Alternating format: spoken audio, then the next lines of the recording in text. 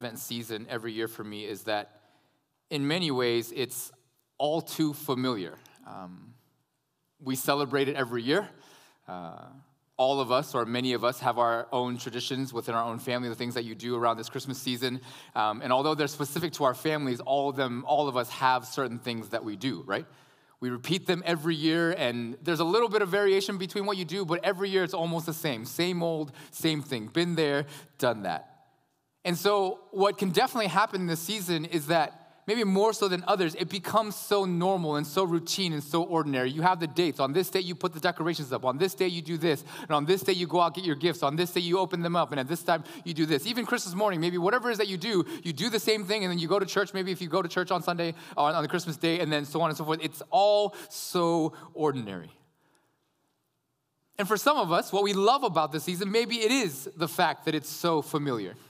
It's the season when you get to listen to your Christmas music. Again, bust out your decorations. Get into the Christmas spirit, the Christmas mode that we all love. And I thought about it. Maybe the reason we love gift giving so much is because that may be the one part of the season that's actually like unknown or unfamiliar. You don't know what you're going to get. You don't know what you're going to open up. And so that unknown, that surprise excites us. And so we get really behind this gift giving thing. And so the challenge that I and Pastor Goose and every pastor or every church in the world faces, I think, this time of year around, is how do we help all of us not forget what this season is all about, which is so easy to do, right? And how do we then reawaken or reimagine the glory of Jesus' birth? Or even better, find ever new depths of just how grand, glorious, immense, and just mind-boggling this thing is. Which is why this season we've chosen to dig deeper into the purpose of why God does what he does, why he sends his son into the world. That in the beginning, as John says, that God had a purpose and a mission behind the singular event that I argue has changed and is changing the world unlike anything else before. Which is why this familiarity thing is so odd, because this is the thing, this is the event, this is the moment that changes the world unlike anything else, and yet to us, it's just the same old, same old. And so far, if you've been with us or been watching on YouTube or whatever, we discovered a couple things. First, we discovered that Jesus is the Logos, which is to say that he's God's word, he's God's self-revelation, and God's self-best expression, his one and only begotten, which means that he is God himself. We've discovered, secondly, that this Logos is the already and always was God, which is to say that there was never a time when God was not. Or that this God already and always was in the beginning, or before the beginning was even beginning. Like, there was never a non-beginning for this Logos God. And then third thing that we've discovered so far is this God, this God through his Logos, through his self-expression, took on flesh, became one of us, and moved into our neighborhoods, which is the unthinkable of all unthinkables, if you really are honest. And though we maybe didn't think that this couldn't get even more crazy or mind-boggling, we've seen that then through this Logos, who takes on the flesh and is dwelling with us, we discover, right, that he did it so that we could behold his glory. Which again, on the surface, maybe doesn't sound all that great, but if you think about what his glory means and the fact that everyone back in the day knew that seeing his glory meant that you were going to go puff into a puff of smoke. The impossible of all impossibilities now possible. And then secondly, we discovered that Jesus has come home. He's trying to come home. Joy to the world, the Lord is come. Let earth receive her king, right? Impossibly, the owner and the maker of everything is standing at the door, knocking until we receive him, until we make him feel at home. And not just so that he can feel himself at home, which would be great enough, but that he can make us his begotten sons and daughters so that we would also feel at home. The impossible, again, made altogether possible. And so today, in the third Sunday of Advent, we hope to discover that God's mission, as you'll see on the screen, was to send the light into the darkness, to light up the dark and to give it life unlike any other. In short, Jesus came to light it up, to light up the world. So if you have your Bibles with you, open up to John chapter 1, and we'll read verses 4 through 9, a very quick thing. And if you don't have it, then it'll be on the screen, or as my friend Don calls it, the Sky Bible. It'll be on the screen, and we'll read it together. John chapter 1, verses 4 through 9. And we are reading in the NASB version for anyone who has a different version. In him was life, and the life was the light of men. The light shines in the darkness, and the darkness did not comprehend it. There came a man sent from God whose name was John, and he came as a witness to testify about the light so that all might believe through him. He, John, was not the light, but he came to testify about the light. And there was the true light, which coming into the world enlightens every man. This is the word of the Lord. Thanks be to God. Now, I think today, maybe more than ever, or at least more than the previous 2 weeks thereafter all, might be the week where we feel like this story or the thing that we're going to talk about is the most familiar. Like, been there, done that, I've heard that before, what else is new type of an idea. Because all of us, I think, if you've been in church for any bit of time, if you've been around here at RK, all of you've heard that Jesus is the light of the world. Hearing that Jesus is the light isn't anything new. It's not anything altogether all that grand. It's very, very familiar to us. Again, tell me something I don't already know, Pastor Pete. Which is why in John 8:12, and most of you probably know this verse, it's very simple. It says, I am the light of the world, Jesus says, right? He who follows me will not walk in the darkness, but will have the light of life, right?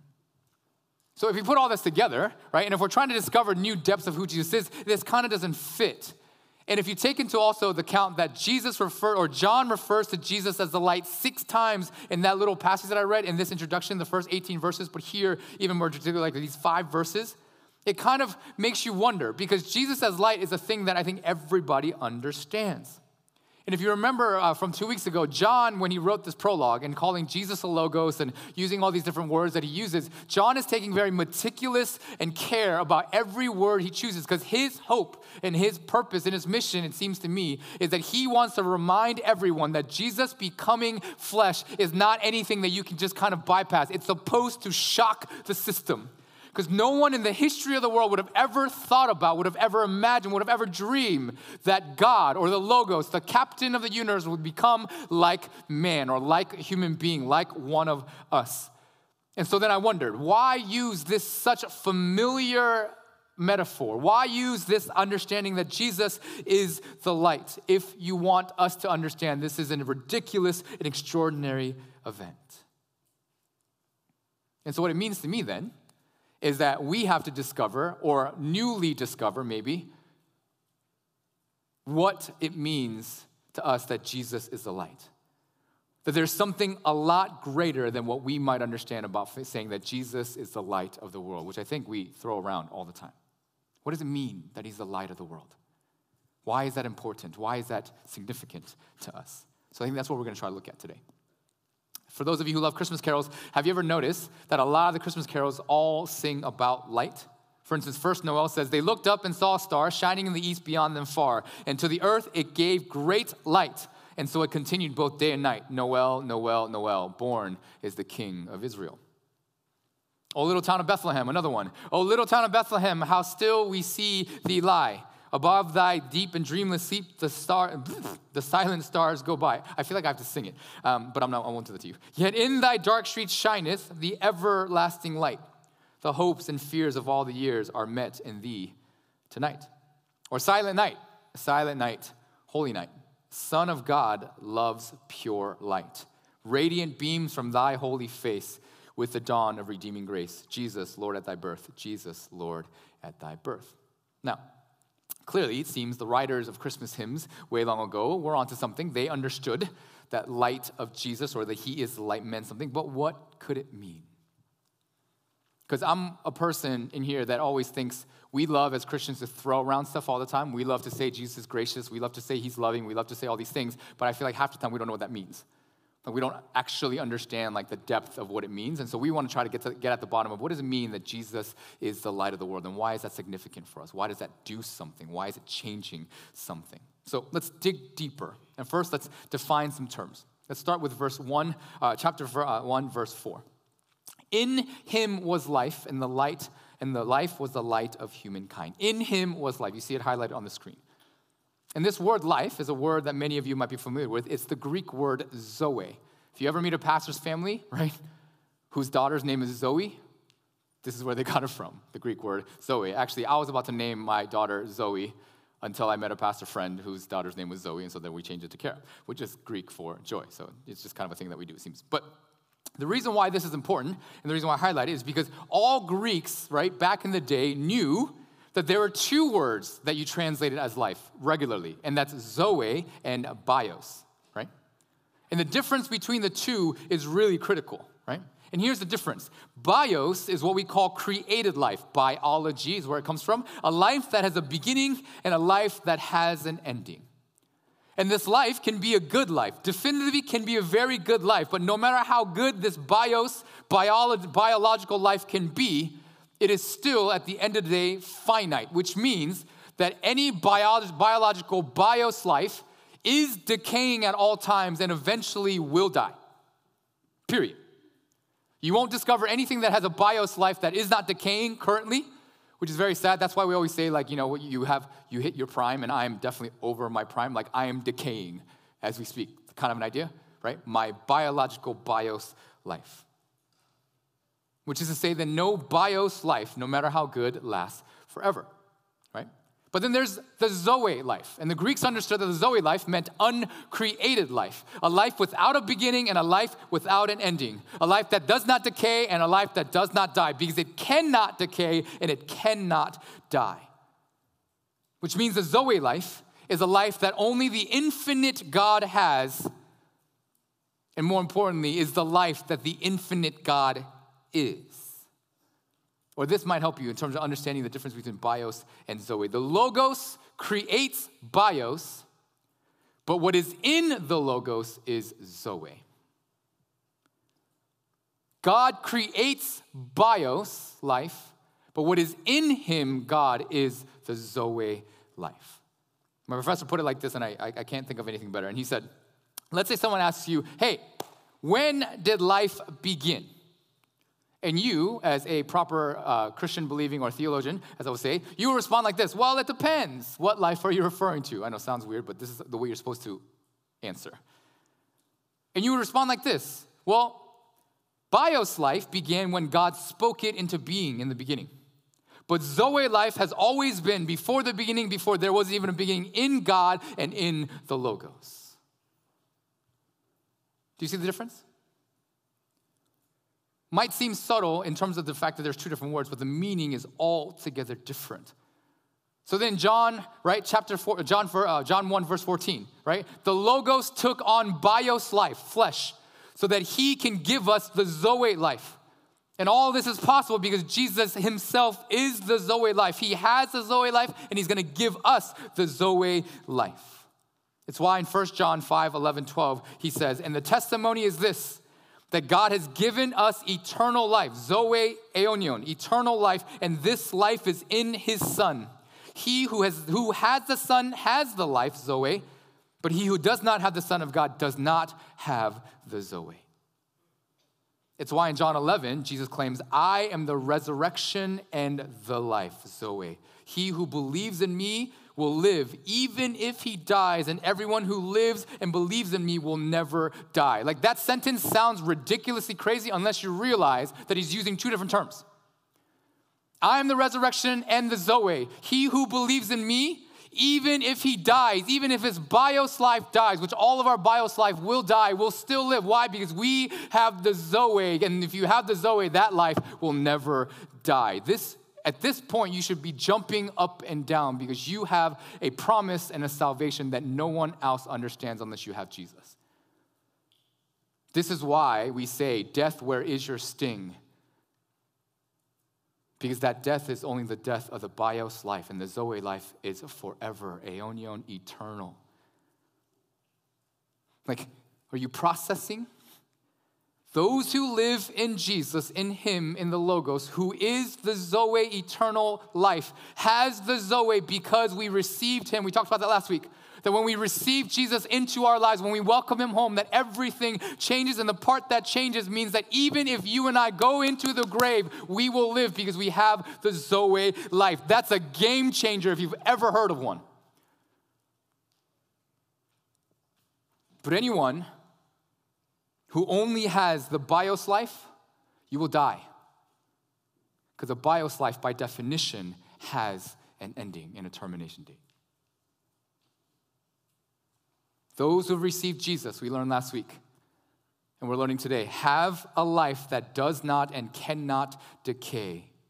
Which is why John says in 3:16, the most famous Bible verse in all of creation, it seems, that those who believe in Jesus, the Logos, will not perish, but have what? Zoe, eternal.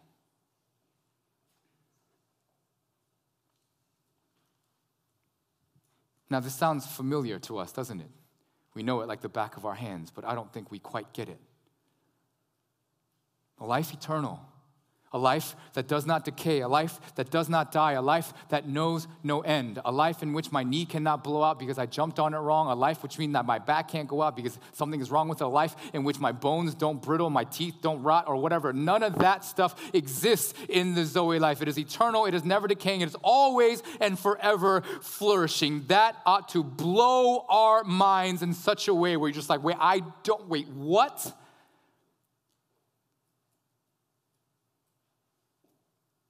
But there's more. Verse 4, in him was Zoe, and the Zoe was the light of humankind, or men, depending on what translation you read. The Zoe, he says, is also the light. And this Zoe, who is in Jesus, and Zoe is Jesus, oozes light like the sun. I mean, like, how could it not? If you have this life that doesn't decay, if you have this life that doesn't end, if you have this life that's overflowing and flourishing of all the time, then it has to ooze out, it has to radiate this light. And the Zoe, indeed, does radiate incredible light.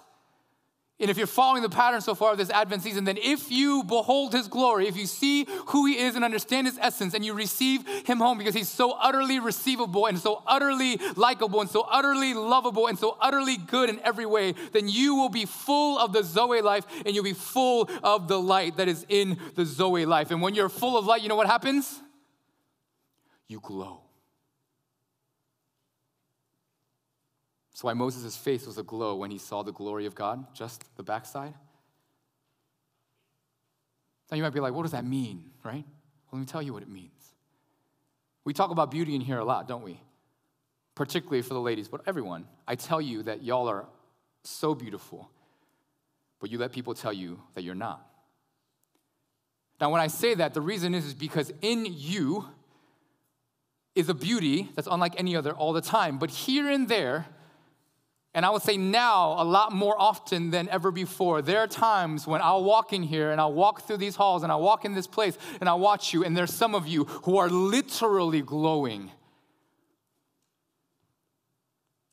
And if you don't think it's true, you don't get to hear the comments that the parents make, but oftentimes I'll hear parents and be like, oh, che, we gore? Sorry for the Korean if you don't understand Korean. They'll be like, what's wrong with her? Like, why is she so beautiful today? She's so like there's something, and they do this with their hands. And it's this idea that you are glowing. It has nothing to do with what you're wearing. It has nothing to do with what time of the day it is. It has nothing to do with what side of your face you're looking at. It has nothing to do with how much makeup you have on, how your hair looks, what it is. You simply just glow. There is an inner beauty that radiates out of you. And all those things, and all the things that people say, it's because the Zoe that is the light is radiating out of you. I see it all the time, and you can't ever get it no matter how much you work on it. Only if the Zoe life is in you and the light is in you, then it radiates out of you. And in the opposite, there are many times you walk in here and I'll look at you, no matter how beautiful physically your features might be, you're just dark. There's a cloud, a shadow, as it seems, hanging over you, and you're just so dark. And again, Korean, 어두워, like you're just gloomy. You lack the light. And no amount of makeup or glamour or glare will ever cover it. And no amount of makeup, glamour, or glare will ever hide the light that's within you.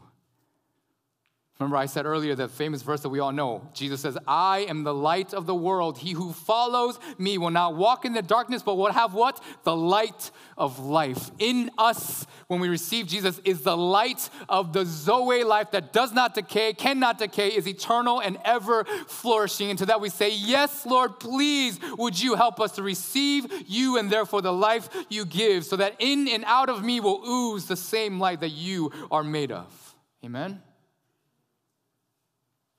That's what Advent means. But there's more. Verse 9. The true light, which was coming into the world, enlightens every light. The true light, this word true means genuine, authentic, the real deal. The real deal Holyfield light was coming into the world. And this idea is important because this word for world in Greek is the word cosmos.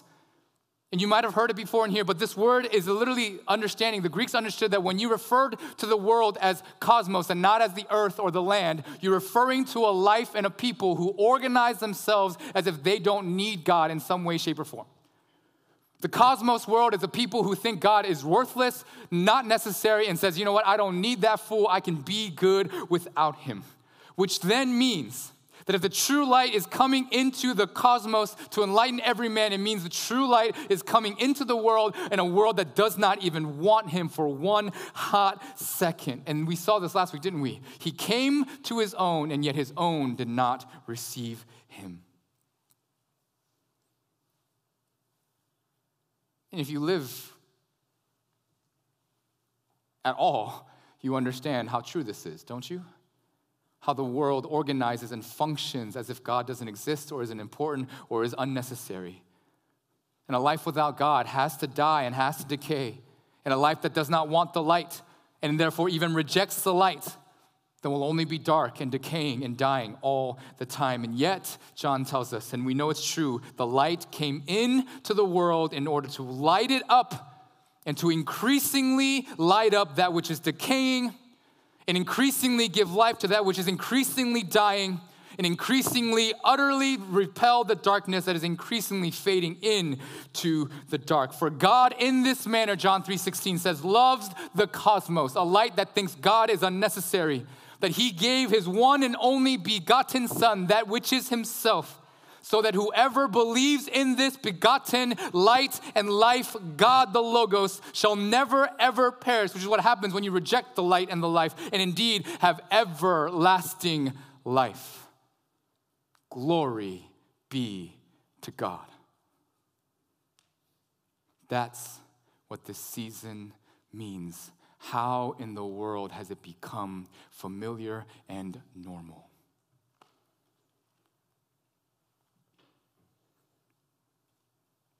But there's more. Yes, more. And this is maybe where we put it kind of all together. Verse 9, the true light, which is coming into the world, enlightens every man. And this is when me being a nerd all the time and telling you about verb tenses and Greek stuff is actually important. Notice the verb tense of this word, to come, right? It's not the world, or it's not the Lord, or the light has come. It is coming to the world. It is what we call the present middle participle form of the verb to come, which means it has a continuous and altogether self-action, which is a very nerdy way of saying this. It means that the Christmas story, the story of Jesus' arrival, isn't something just happened something that just happened 2,000 years ago, never to happen again. That would be to say that it is a completed, right, past action. The light has come into the world. But to say that it is indeed the present middle participle of this word means that it is not a one-time thing, but it is a continuous thing that happened one time, is happening now, will happen forevermore until there is never an end. Which means that the true light is coming into the world forever, then, now, and forevermore. And this is utterly huge, and we cannot miss this because it means that Jesus' arrival, the coming of his birth, him becoming a little baby in a manger and in Bethlehem, changes the world in every way, past, present, and future. Again, glory be to God. It means that Jesus coming means your past has all changed. That all those people who actually received Jesus way back in the day, 2,000 years ago, who saw Jesus in the literal flesh, of course, it changed their lives. It means that our future is changed. That's why we have Zoe Aeonion, an eternal life that will never fade, never decay. It means we have salvation, we have heaven, we have a life of eternal glory, joy, and all those things, which is also very important. But maybe most importantly to us, and the part that we forget, is that our present, now, this day, And the life that we live right now has changed, is changing, and must change continually because we have the eternal Zoe. For those of you who call yourself a Christian, who understand that Jesus is Lord, that he's died for you, that he's come into this world, and he was born as God himself, fully man, fully human, it means that in you right now, when you look at yourself in the mirror, when you think of who you are, when you write your name on a piece of paper, when you say your name out loud, when you introduce yourself to someone, when you give someone a hug or a handshake or a high five, that means in you right now, you are full of the no beginning, no ending, radiating, overflowing life that only God and his begotten have had since the before there was even in the beginning. And you have that in you right now. And somehow we think we're not worth anything, or we're not beautiful, or we're not anything to be made fun of, or anything to be made serious of. And that I do not understand how it can be, because you have this Zoe eternal in you now that is of the only begotten God himself as you become his only begotten sons and daughters. Glory be to God. Like, are we wrapping our minds around this just a little bit?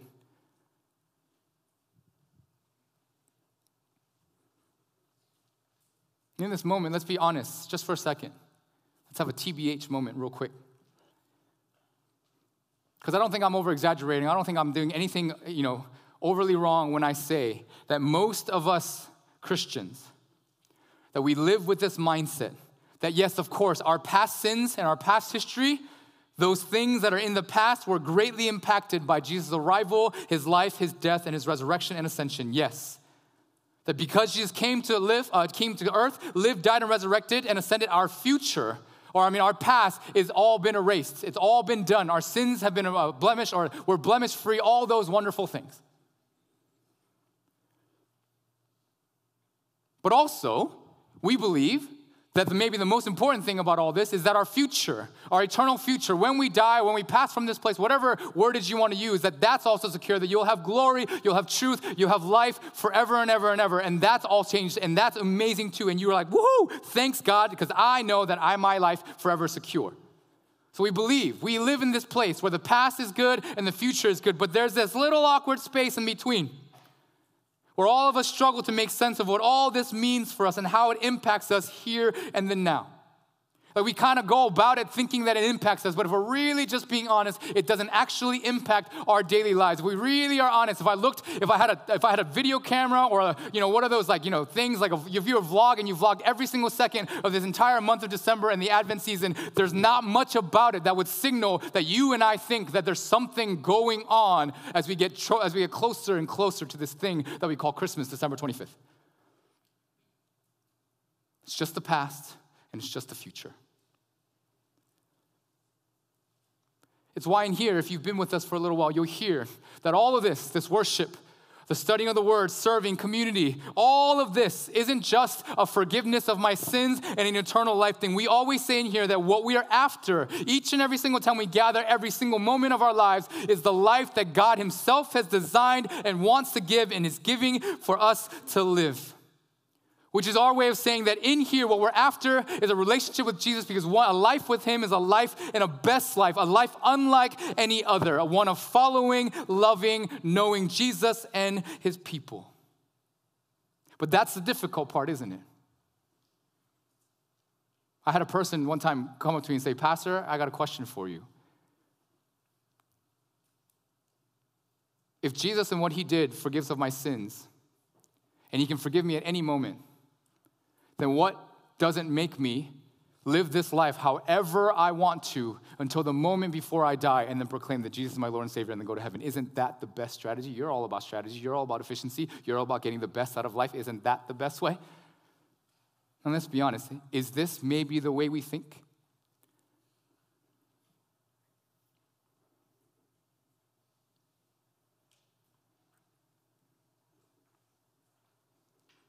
But this Advent season, I hope that we're learning and that we're proclaiming so boldly that his arrival, Jesus' arrival, must change everything.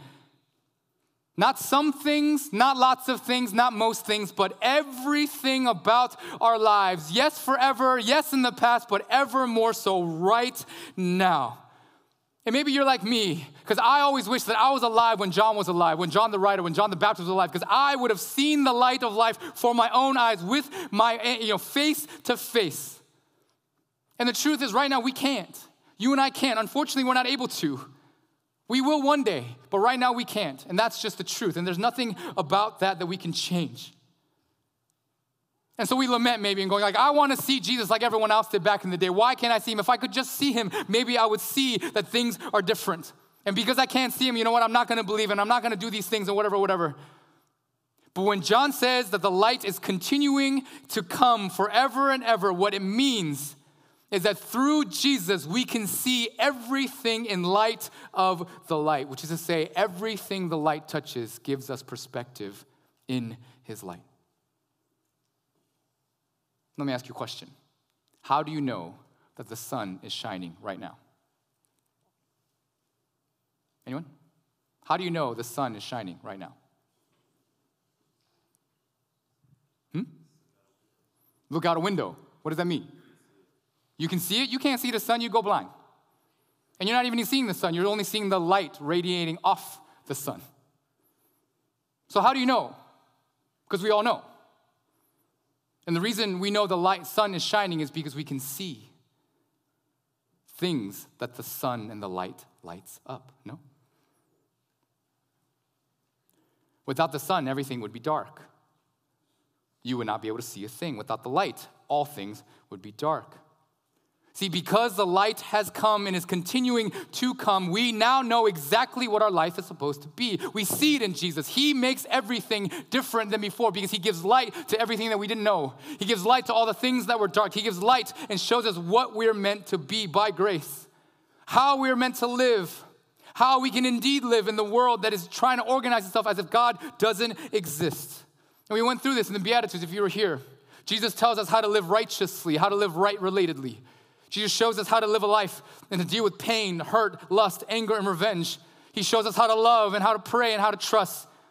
He shows us what it means to live a Zoe life, a life of joy, a life of peace, a life of love, trust, gentleness, patience, kindness, and the rest. And the reason we know is because he did it, and he tells us that we can too. It has to change. Now, at this point, I guarantee there's some of you in the audience here that will ask and want to ask this tough question if you had the gumption. But Pastor, sounds good. But if the light has come, then why is this world so freaking dark? Why is there so much violence? Why is there so much injustice? Why is there so much hurt, so much pain, so much addiction, so much brokenness, so much confusion, so much division, death, and destruction? It's a good question. And I think we know the answer, don't we? Especially if you were here last week. It's because we, the world, those who are his own, did not receive him. And you might say, well, that doesn't actually help because it means that it's never going to get any better. But there's more. John 1:5 says, the light shines in the darkness, and the darkness did not comprehend it. Now, I don't know why they translate this word this way, because I think it's probably the worst word they could have chosen, in my opinion. But the word comprehend is the Greek word katalambano. It's a compound word, and it literally means this: to seize, to overtake, and to pounce upon. The light shines in the darkness, and the darkness did not seize and did not overtake it and did not pounce on it. It's not because it hasn't tried. Oh no, of course it's tried, and we see this all the time. We see this even when Jesus was born. You know the story, right? As soon as Jesus was born, King Herod, you know what he tries to do? He tries to go and snuff out this little baby, like the baby did anything. And Jesus has to flee to Egypt for 2 years, right? And then he comes back safe and sound. But all of you know this, don't you? It doesn't work. The light cannot be overtaken because the darkness cannot overtake the light. We've done this in here many times. If you walk into a dark room and you want light, what do? Just turn the light on, and the darkness, whoop, bye. Darkness never wins versus the light, no matter how hard it tries. It's just not a thing. It doesn't work that way. It's not the way it's designed. And then somebody will say, well, no, Pastor, you're wrong, because the cross, that's when darkness won. And of course, we know the answer. The world thought, everyone thought, the Jewish leaders thought that the light had been defeated, had been snuffed out finally once and for all, but we know that it had not. Because even though the light went into the ground and into the grave, 3 days later, the light emerged out of the dark. He removes the stones and walks out of the dark and into the light, which means that if you are stuck in the dark, all you need to do is to receive the light. My professor one time told this joke, and I think it's so appropriate. He said, it does you no good if you're sitting in the dark to yell curses and say, F you, darkness. All you have to do is to light up a candle and the darkness vanishes. You can curse at the darkness all day, but all you must do is to light a candle. In church, let me tell you, the candle, we lit it today. The candle has been lit. Jesus has come to light it up.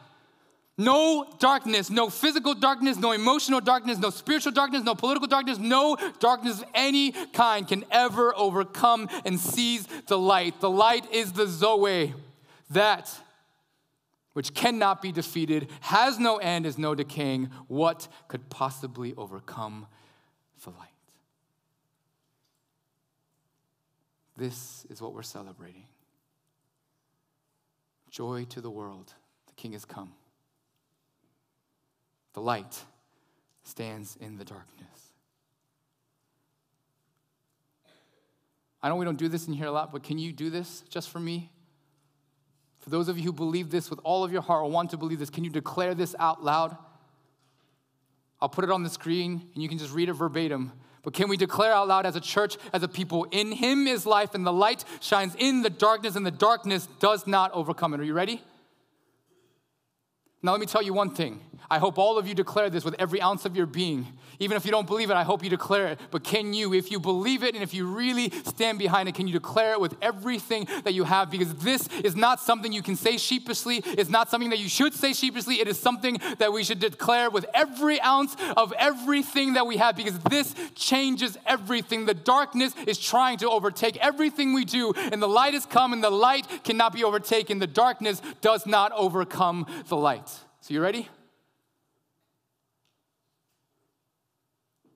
On 3, we, KCPC, will declare to the world that the light has come and the darkness does not overcome. You ready? On 3. 1, 2, 3. In him is life, and the light shines in the darkness, and the darkness does not overcome it. One more time. In him is life, and the light shines in the darkness, and the darkness does not overcome it. Now, as I invite the praise team up, I have one little last thing to share, and praise team, come up and play some ambient music so I don't sound awkward at the end. But did you know that December 25th isn't actually Jesus' birthday? Not even close. It might not even be in the same month. Do you know why we celebrate Christmas on December 25th? Anyone? In the first century, the Roman empires celebrated the feast day for the sun god, S-U-N, sun god, on December 25th. The tradition was that right after what's called the winter solstice, they had a day called the Sol Invictus, which stands for the unconquerable sun, S-U-N. And so in about the 4th century or so, the church then realized, wait. I'm sick of having to sit here on a day and celebrate a day where they tell us that there's an unconquerable, incomparable S-U-N sun, because we have the true and everlasting, incomparable Zoe, S-O-N sun.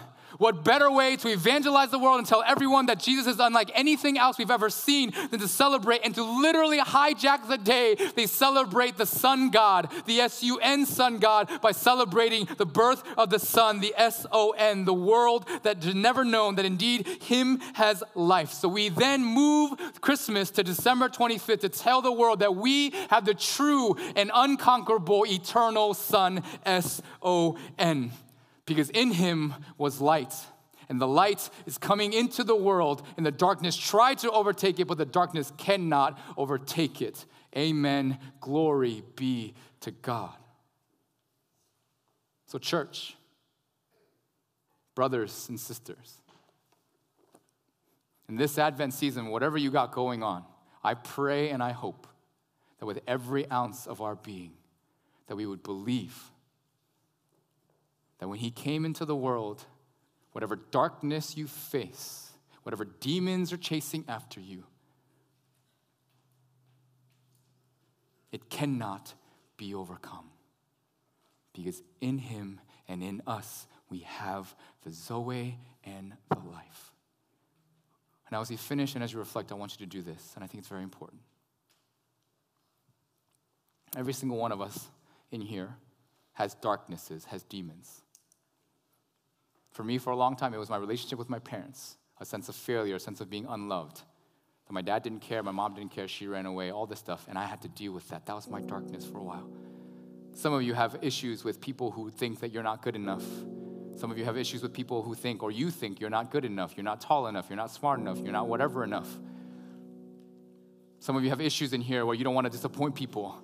And if somebody doesn't like you, then that drives you insane and you can't handle it. So you do everything in your power to make them happy or to make sure that they don't unlike you or dislike you. Some of you you just work yourself into the ground because you want to prove to people that you can stand on your own. And all these things are the darknesses that chase after you, the uncertainties of things. And in this moment, in this Advent season, I want us to declare, we declared it just now. Remember, we did it. I don't know who didn't do it, but it seemed like most of us in here did it. We declared that our darkness cannot be overcome, but we must receive him home, make room in our lives for him, arrange everything else. And my wife said it last week, and I think she was brilliant. She said, I know I've received Jesus home, but I'm wondering what rooms he's not allowed into. What spaces he's not allowed into that are still dark, that I won't let him come into. And so today in this moment, as we reflect before we sing, can all of us, only you know and only God knows our darknesses, our hidden corners, our things that drive us insane that we cannot overcome. And can we declare with every ounce of our being, even if it doesn't seem true, that indeed the light has come. In him is life, in him is Zoe, and he is the light. And when we have him, we have the light of life. In this Advent season, we, almost foolishly it may seem, want to declare with everything that we have that our lives and everything about it is different because we have the light of life. Don't waste a moment without taking all that you are and all that you have to him and allowing him to light it up, to live into the freedom that he's given. In him was life and light. The light is coming into the world, and the darkness does not overtake it. So take some time and reflect, and then John and the team will lead us in time of response.